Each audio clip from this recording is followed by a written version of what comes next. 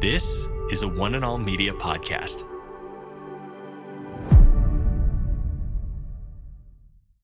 Today with Jeff Vines, We are taking the gospel to the world. pastor, apologist, and Bible teacher. Bringing people far from God near to God. We believe in one truth that will be delivered in love and compassion, connecting every one person to all that God has promised them. You make me wanna dance and sing with every single breath I breathe. I will bring this offering. You are my wonder, you with the wonder. Today with Jeff Vines. Why am I here? Why doesn't God save everyone? These are just a few questions Pastor Jeff Vines is looking at in today's message. Hey there, welcome back to Today with Jeff Vines. My name's Aaron, and we are at the beginning of a big series taking a look at the overarching story of the entire Bible. Today, Pastor Jeff Vines continues answering some of those big questions of life. He uses the account of Abraham in the Bible as an example of how you and I must trust in the promise of God. So let's hear the rest of it now. Here's Pastor Jeff. Here's the lower story. Here's what makes Abraham so unique. Now, we're talking about the lower story right now. We'll get to the bigger story, the narrative. The lower story is this. Abraham, I'm not saying is perfect, but here's what you do notice about Abraham. Abraham, ultimately, when everything's said and done over time, you'll notice he really did trust in the promises of God, even though he sometimes did not understand them completely. And because he trusted, there were times in his life he would come to God and say, God, you told me this, you said that. You told me you were going to give me this land, you told me you're going to give me this people. God, I just want to know, when's it all going to happen? As a matter of fact, God, right now, I'd settle just for an okay life. Abraham is able to live a big life because he trusted in the promises of God. How did he do it? Let me help you along here. This is April Smith. She's one of the victims of the tornadoes in Arkansas. Her story has gone viral. Here's why. She lost everything. This is her house before and after. But the most precious thing she lost is in this photograph, her two sons. She and her husband and her children were in a bathtub covered with a mattress. The tornado ripped right through the center of their house. The two children died. He ended up in a hospital. She ended up in a separate one because of the significance of the injury. The story's gone viral because, April is a Christian. Her friend, Jessica Swords, wept for 2 days. True story, when she heard what happened to her friend. Finally, she got up the nerve to go and see her. She said there was an overwhelming sadness that the two children were gone, but there was an overwhelming stability in April that she had never seen. And it so overwhelmed her that she said to her friend April, the world has got to know the way you're dealing with this. When this is all over, I'm going to write about it. And April said, no, you're not going to write about it when it's all over. You're going to write about it now. And she did. And it went viral because she wrote, for those of you who wonder how April and Daniel's the husband, and you're worried about them, if they're ever going to be the same after the loss of their kids, please don't worry anymore. She said, I have seen her hope. It is anchored in eternity. It is the kind of hope that saves people, and that's not just optimism. What is she saying? How do you do that? How do you lose two children and keep going with your faith and trust in God? How do you do that? The same way Abraham did it. Someone has written this, that each new morning there are new widows, new orphans, new mourners, new pain. Every single day circumstances come at you. The Bible tends to tell you that when those circumstances come at you, you're either going to master them or they're going to master you. You decide. Okay, fine, Pastor Jeff, but how? Genesis 15, and we're not even there yet. Stay with me now. Genesis, it's going to tell us how Abraham was able to do it and how April was able to do it and how you can do it too.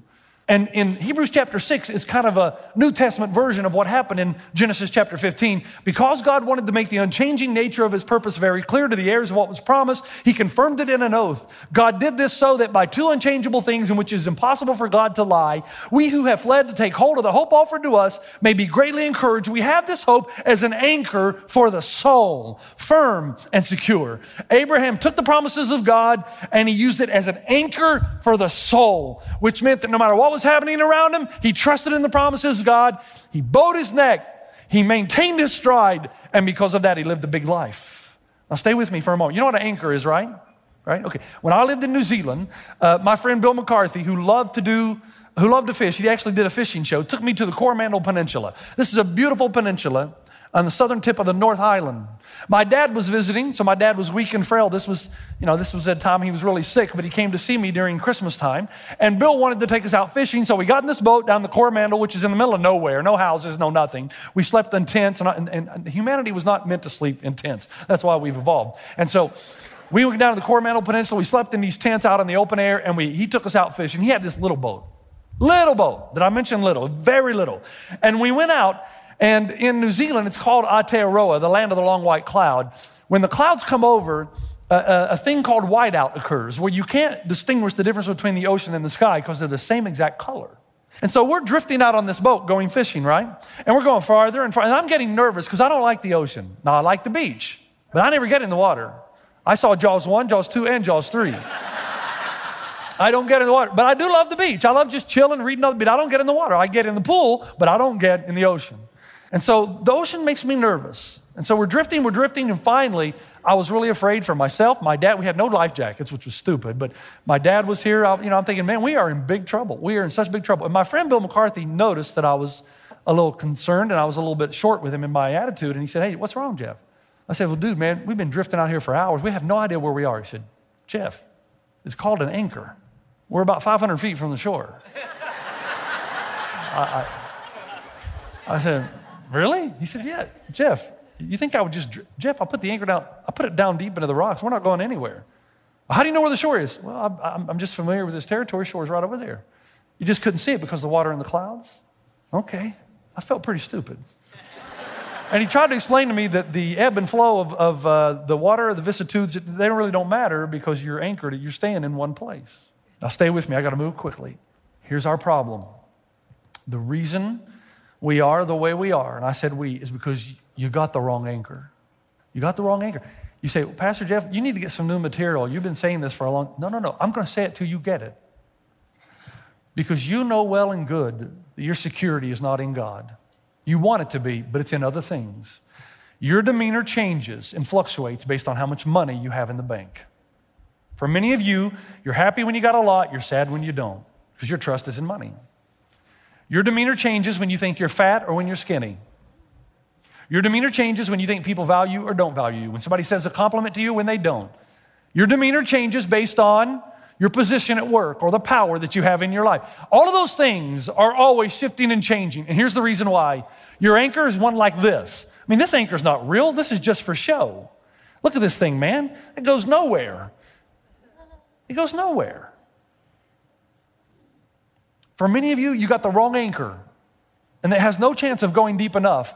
And when you got the wrong anchor, your life is unstable at best, man. At best, it's unstable. At worst, you live a total life of fear, anxiety, and panic. Because your soul knows, man, everything you got your trust in is temporary at best. And sooner or later, it will let you down. The other problem with a lot of us is we have the right anchor. It's God, but it doesn't go down deep enough. It's not like this, it's like that. You believe in God. But if truth were known, you really don't believe that he'll deliver for you. So you take matters into your own hands and keep taking the fruit of the tree, and you keep bringing death into your life. And the reason is because you don't trust God's way. You just don't. And your anchor's there, but you're spinning all over because it doesn't go down deep enough into the rocks. You believe that all of history is his story. You just believe your story he forgot about. And you've kind of been sidelined, and he's not involved in your life. Now, here's the good news, and here's the story of Genesis 15, and I got to do it quickly. Guess what?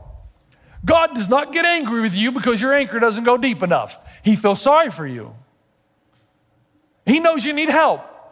So he wants to help you get the anchor down so that you can live the big life. Notice what happens. Here we go. Genesis 15:8. But Abram said, "O sovereign Lord, how can I know I will gain possession of it? God, how do I know you're going to fulfill all these promises? I know you have a hope and a future, and your intention is to prosper me. But God, how can I know? How can I be sure? God, help me." And God doesn't say, "How dare you ask me that, Abraham? Who do you think you are? Don't you know how dare you?" No, God says, "Okay, I know Abraham." Another example of God loving a man in the scripture. I know. I'm going to help you. And here's what happens. Verse 9, so the Lord said to him, "Bring a heifer, a goat, and a ram, each 3 years old, along with a dove and a young pigeon." Abram brought all these things to him, cut them in two, and arranged the halves opposite each other. The birds, however, he did not cut in half. Then the birds of prey came down on the carcass, but Abram drove them away. Now, does that seem just bizarre to you? And that's because Genesis was not written to you, it was written for you. But in the ancient world, notice Abraham doesn't say, "You want me to do what, when, and how? You want me to get a bunch of dead animals, cut them into pieces, separate them so there's a path right in between? What are you talking about?" No, Abraham knows exactly what's happening. Let me explain to you what's happening. You and I, when we enter into a contract, let's take a wedding. In New Zealand, we have what is called the signing of the register. And in America, we do the same thing, right? But we do it after the service, right? In New Zealand, you do it right in the middle of the service. You stop right in the middle and you kneel down, both the bride and the groom with the pastor, and you sign right there in front of everybody. Because here's the idea. A contract is not a contract. A covenant is not a covenant until you've signed your name. That's how the West operates. "Oh, sovereign groom, how do I know that you will love me for better, for worse, for richer, for poorer?" The answer, I'll sign my name.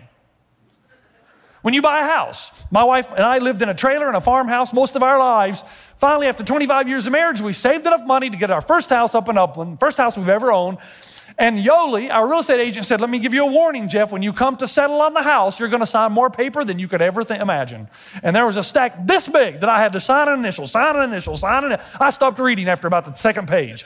I probably gave the universe away or something. Who knows? It's a contract. It's a promise. It's a commitment. You sign. Business partners do the same thing. They shake hands. It's an honorable thing, but they still sign because you're not held to the consequences of breaking the covenant until you sign. Once you sign and you violate the covenant, then you're held responsible. Unless, of course, you're married to my wife. She tells me, "If you ever leave me, I'll hunt you down like the dog that you are." And so that's a different story. Now, here's the point. Abraham did not live in a written culture. Abraham lived in an oral storytelling culture. So in his culture, when you wanted to make a covenant or a contract, you didn't write anything. You publicly acted out the consequences that you wanted to happen to you if you violated your covenant. You with me? Jeremiah 34:18. "The men who have violated my covenant and have not fulfilled the terms of the covenant they made before me, I will treat like the calf they cut in two and then walk between the pieces." In Abraham's day, you didn't shake somebody's hand in agreement. How wimpy's that? You cut animals up and you posted them on each side and then you walked through. And here's what you're demonstrating. If I don't keep my covenant and promise, may I be cut off from the land of the living. May I be cut into pieces. May I be bruised and separated like these animals on the ground. Now, do you know what's happening? Look at what happens next. The Bible says, the sun was setting. Abram fell into a deep sleep, and a thick and dreadful darkness came over him. And when the sun had set and the darkness had fallen, a smoking fire pot with blazing torch appeared and passed between the pieces. Abraham knew exactly what God was doing when he told him to go get the animals, cut them into pieces, and separate them. This is a covenant ratification ceremony. That's why Abraham doesn't say, "Well, you want me to do it?" He says, "Okay, God, we're going to enter a covenant." Great. Abraham's expecting to walk through to keep his part of the bargain. Yet God brings a deep sleep over him. And when he wakes up, do you know what he sees? The Shekinah glory of God. These are the two words, same words used to describe God when he gives Moses the 10 Commandments. And there's smoke and fire on the mountain. And the same smoke and fire that led the children of Israel out of Egypt into the promised land. The pillar of cloud, the pillar of fire by day and night.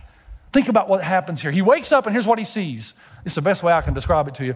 My grandfather had an old shed out back his house, and he kept firecrackers in there, but he would not let us light them all at once, just one or two at a time every time we came over. My brother and I got a great idea. Let's go out into the shed, close the door, and light all the firecrackers at once inside the shed. And so we went and we lit the firecrackers. Our grandfather heard what we were doing. He locks us in. And so all these firecrackers are going everywhere. Smoke is everywhere. We've got our lips down to the floor trying to breathe the oxygen about 1 inch from the floor. Smoke everywhere. You're overwhelmed. You can't breathe. You can't see straight. When my father died, my father, my brothers asked if I'd do the funeral. I thought I could push back the emotions. I was fine until I walked in going through the chapel where we were going to have the funeral service, and there, plastered all over the wall, were pictures of my father with my children. And have you ever seen something or heard some news or received a phone call that you found it hard to stand? That you're so overwhelmed with sadness you can hardly stand? These are the two ideas. Abraham wakes up from his dream or his vision, and all of a sudden he sees walking through the pieces, smoke and fire and the Shekinah glory of God going through the pieces. Abraham had no idea. Genesis chapter 15, verse 17, it passed between the pieces what God was going to do. Do you know what's happening here? Do you realize what's going on? This is the gospel. This is the gospel already. There are two problems when God gives us promise of what is to come. There are two problems. Number one is our problem with God. We say, God, how do I know I can trust you? How do I know that you really deliver? And God says, Abraham, I'm going to help you get the anchor down deep. And he says, we're going to enter into a covenant ratification ceremony, and I'm going to walk through the pieces. He's saying to Abraham, Abraham, if I don't keep my fulfillment, if I don't fulfill my part of the covenant, may I be cut into pieces. May I be cut off from the land of the living. May my immutability experience mutation. May my unchanging nature change. May the impossible become possible. May my immortality suffer mortality. May my infinitude suffer finitude. May God be killed. May I die. He who can never die, may I be cut off from the land of the living if I don't fulfill the covenant I've made with you. But the problem is, if Abraham's like us, and he is, Abraham's real problem is not with God. Who's Abraham's real problem with? Himself. He knows God's going to keep, but he's probably thinking, okay, God, I know you're going to keep your word, but I'm not sure I'm going to keep mine. I know that you're my God, but I'm not sure I'm going to stay your people. Because there are going to be times in my life where I'm going to mess up. I'm going to do the wrong even though I know the right. There are valleys in my life when I'm not even going to seek you, God. There are times I'm going to stray from you. What about then? What about then, God? I mean, God, how many times will you really forgive me? I mean, is there a time when that's it? 10,476, that's it, the line right here. Now you forfeit all the promises. God, my real problem is not you, it's me. How do I know about me? How do I know that I won't blow it? How do I know I won't do something stupid and all the promises you've given I will forfeit? Most of us, if we're honest with ourselves, think on the day of accountability, we're going to walk up to God and God's going to be standing there like this. Really? You broke the covenant 1,000 times, but you expect me to keep my part of the bargain and say, come on in, faithful servant. God said, I'm going to help you with that, Abraham. This is so cool. God walked between the pieces, but he never said to Abraham, it's your turn. In the ancient world, two people both walked through. In the ancient world, sometimes you would have a king enter into a contract or covenant with a servant, but when you did, only the servant went through, not the king, and never the king on his own. But in this story, God did something that Abraham didn't even fathom until later on. God said, Abraham, I'm going to walk through the pieces on both of our behalves. This is the gospel. It is not a cooperative effort. It's not God helps those who help themselves. No. Do you see what's happening here? God says, Abraham, I know you're going to break your covenant. I know you will. I'm going to walk through the pieces for both of us. I will take the consequences of both of us. You with me? Abraham, may I be cut off from the land of the living if I don't uphold my part. But Abraham, may I be cut off from the land of the living if you don't do yours. Abraham, I'm going to bless you even if it means I have to die. And he did die. Because in Mark chapter 15, darkness came over the earth. The whole land until 3 p.m. And at 3 p.m, Jesus cried out with a loud voice, my God, why have you forsaken me? And Isaiah 53 says, for he was cut off from the land of the living. For the transgression of my people, he was punished. How could you ever doubt a God like this? Who would say, I'm going to make a covenant with you, and I know you're going to break it, but I am going to pay the penalty for your violation. And God walked between the pieces. And what was impossible became possible. His infinitude became finite. God died. and was cut off from the land of the living, trampled in the dust. Darkness came over the land. Do you know what our problem is? Our problem, you know what it is? We don't trust God. Whatever he's done, whatever he does, it's never enough. That's why we're so bitter, because we don't trust God's justice. Think about it. You're angry and you're bitter and you're unforgiving because you don't trust God's justice. Delayed justice is not the same thing as no justice. And you want to take matters into your own hands, so you're bitter and you're angry at people. Even though God did this for you, you violated his covenant. You're quick to bring revenge on people who violate yours. You're bitter, we're angry, because we know the Bible says, vengeance is mine, saith the Lord, but we want to be used as God's instrument to bring it. We hate ourselves and we're riddled with low self-esteem because we really don't trust that God accepts us, that loves us, gives mercy and grace to us. We think it's based on our performance, so we never really trust God's love for it. Do you know why we disobey? We disobey because we don't trust the wisdom of God. We don't really believe that intimacy and the presence of God is more valuable than anything we could get by disobedience.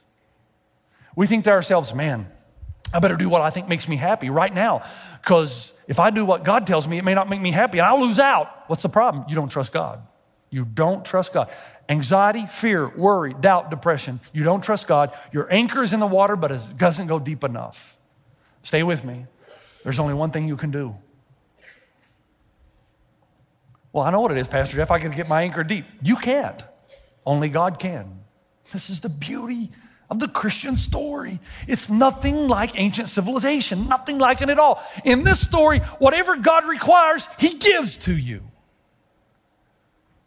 So you go to God and you say, God, I got a problem. I don't trust you. God's not going to say, I never knew that. He's going to say, I know you don't. You're like Abraham, like everybody else, but I'll tell you what, Pastor Jeff, if you want your anchor to go deeper, I'll do it.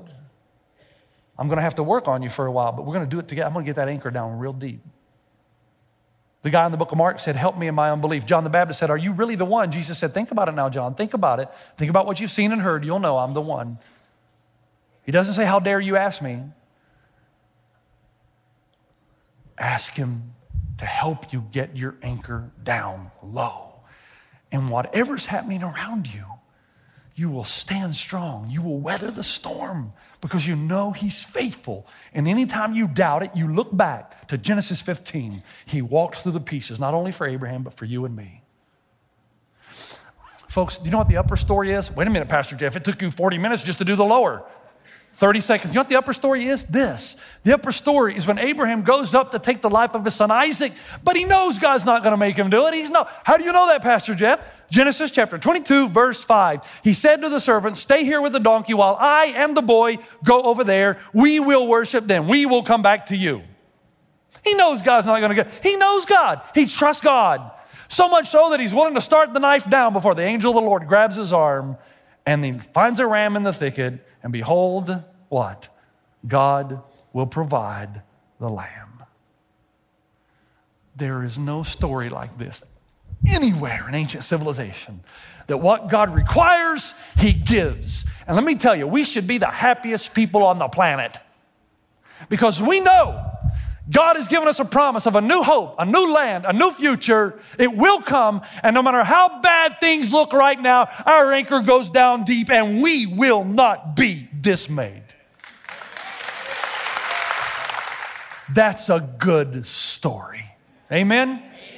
Father, thank you so much for our time together. Pray in Jesus' name that you would go with us, that you would open our eyes, and if there's anyone here right now that wants to know the difference between the story of Christ, history, all of history and what God is doing in the world, that you would open their eyes as they seek you. Those who pray that the anchor would go down deep, I pray that you would bless them and start the journey in their lives where you're going to help them as you did Abraham to get the anchor down deep. Is my prayer, our prayer together in Jesus' name. Everybody said, amen. You've been listening to Today with Jeff Vines. Next time, we'll bring you a new message from Pastor Jeff. You can listen to more messages like this. Just search for Today with Jeff Vines wherever you listen to podcasts. You make me wanna dance and sing with every single breath I breathe. I will bring this offering. You are my wonder. You with the wonder. Today with Jeff Vines. This is a production by One and All Media. For more, head to oneandall.media.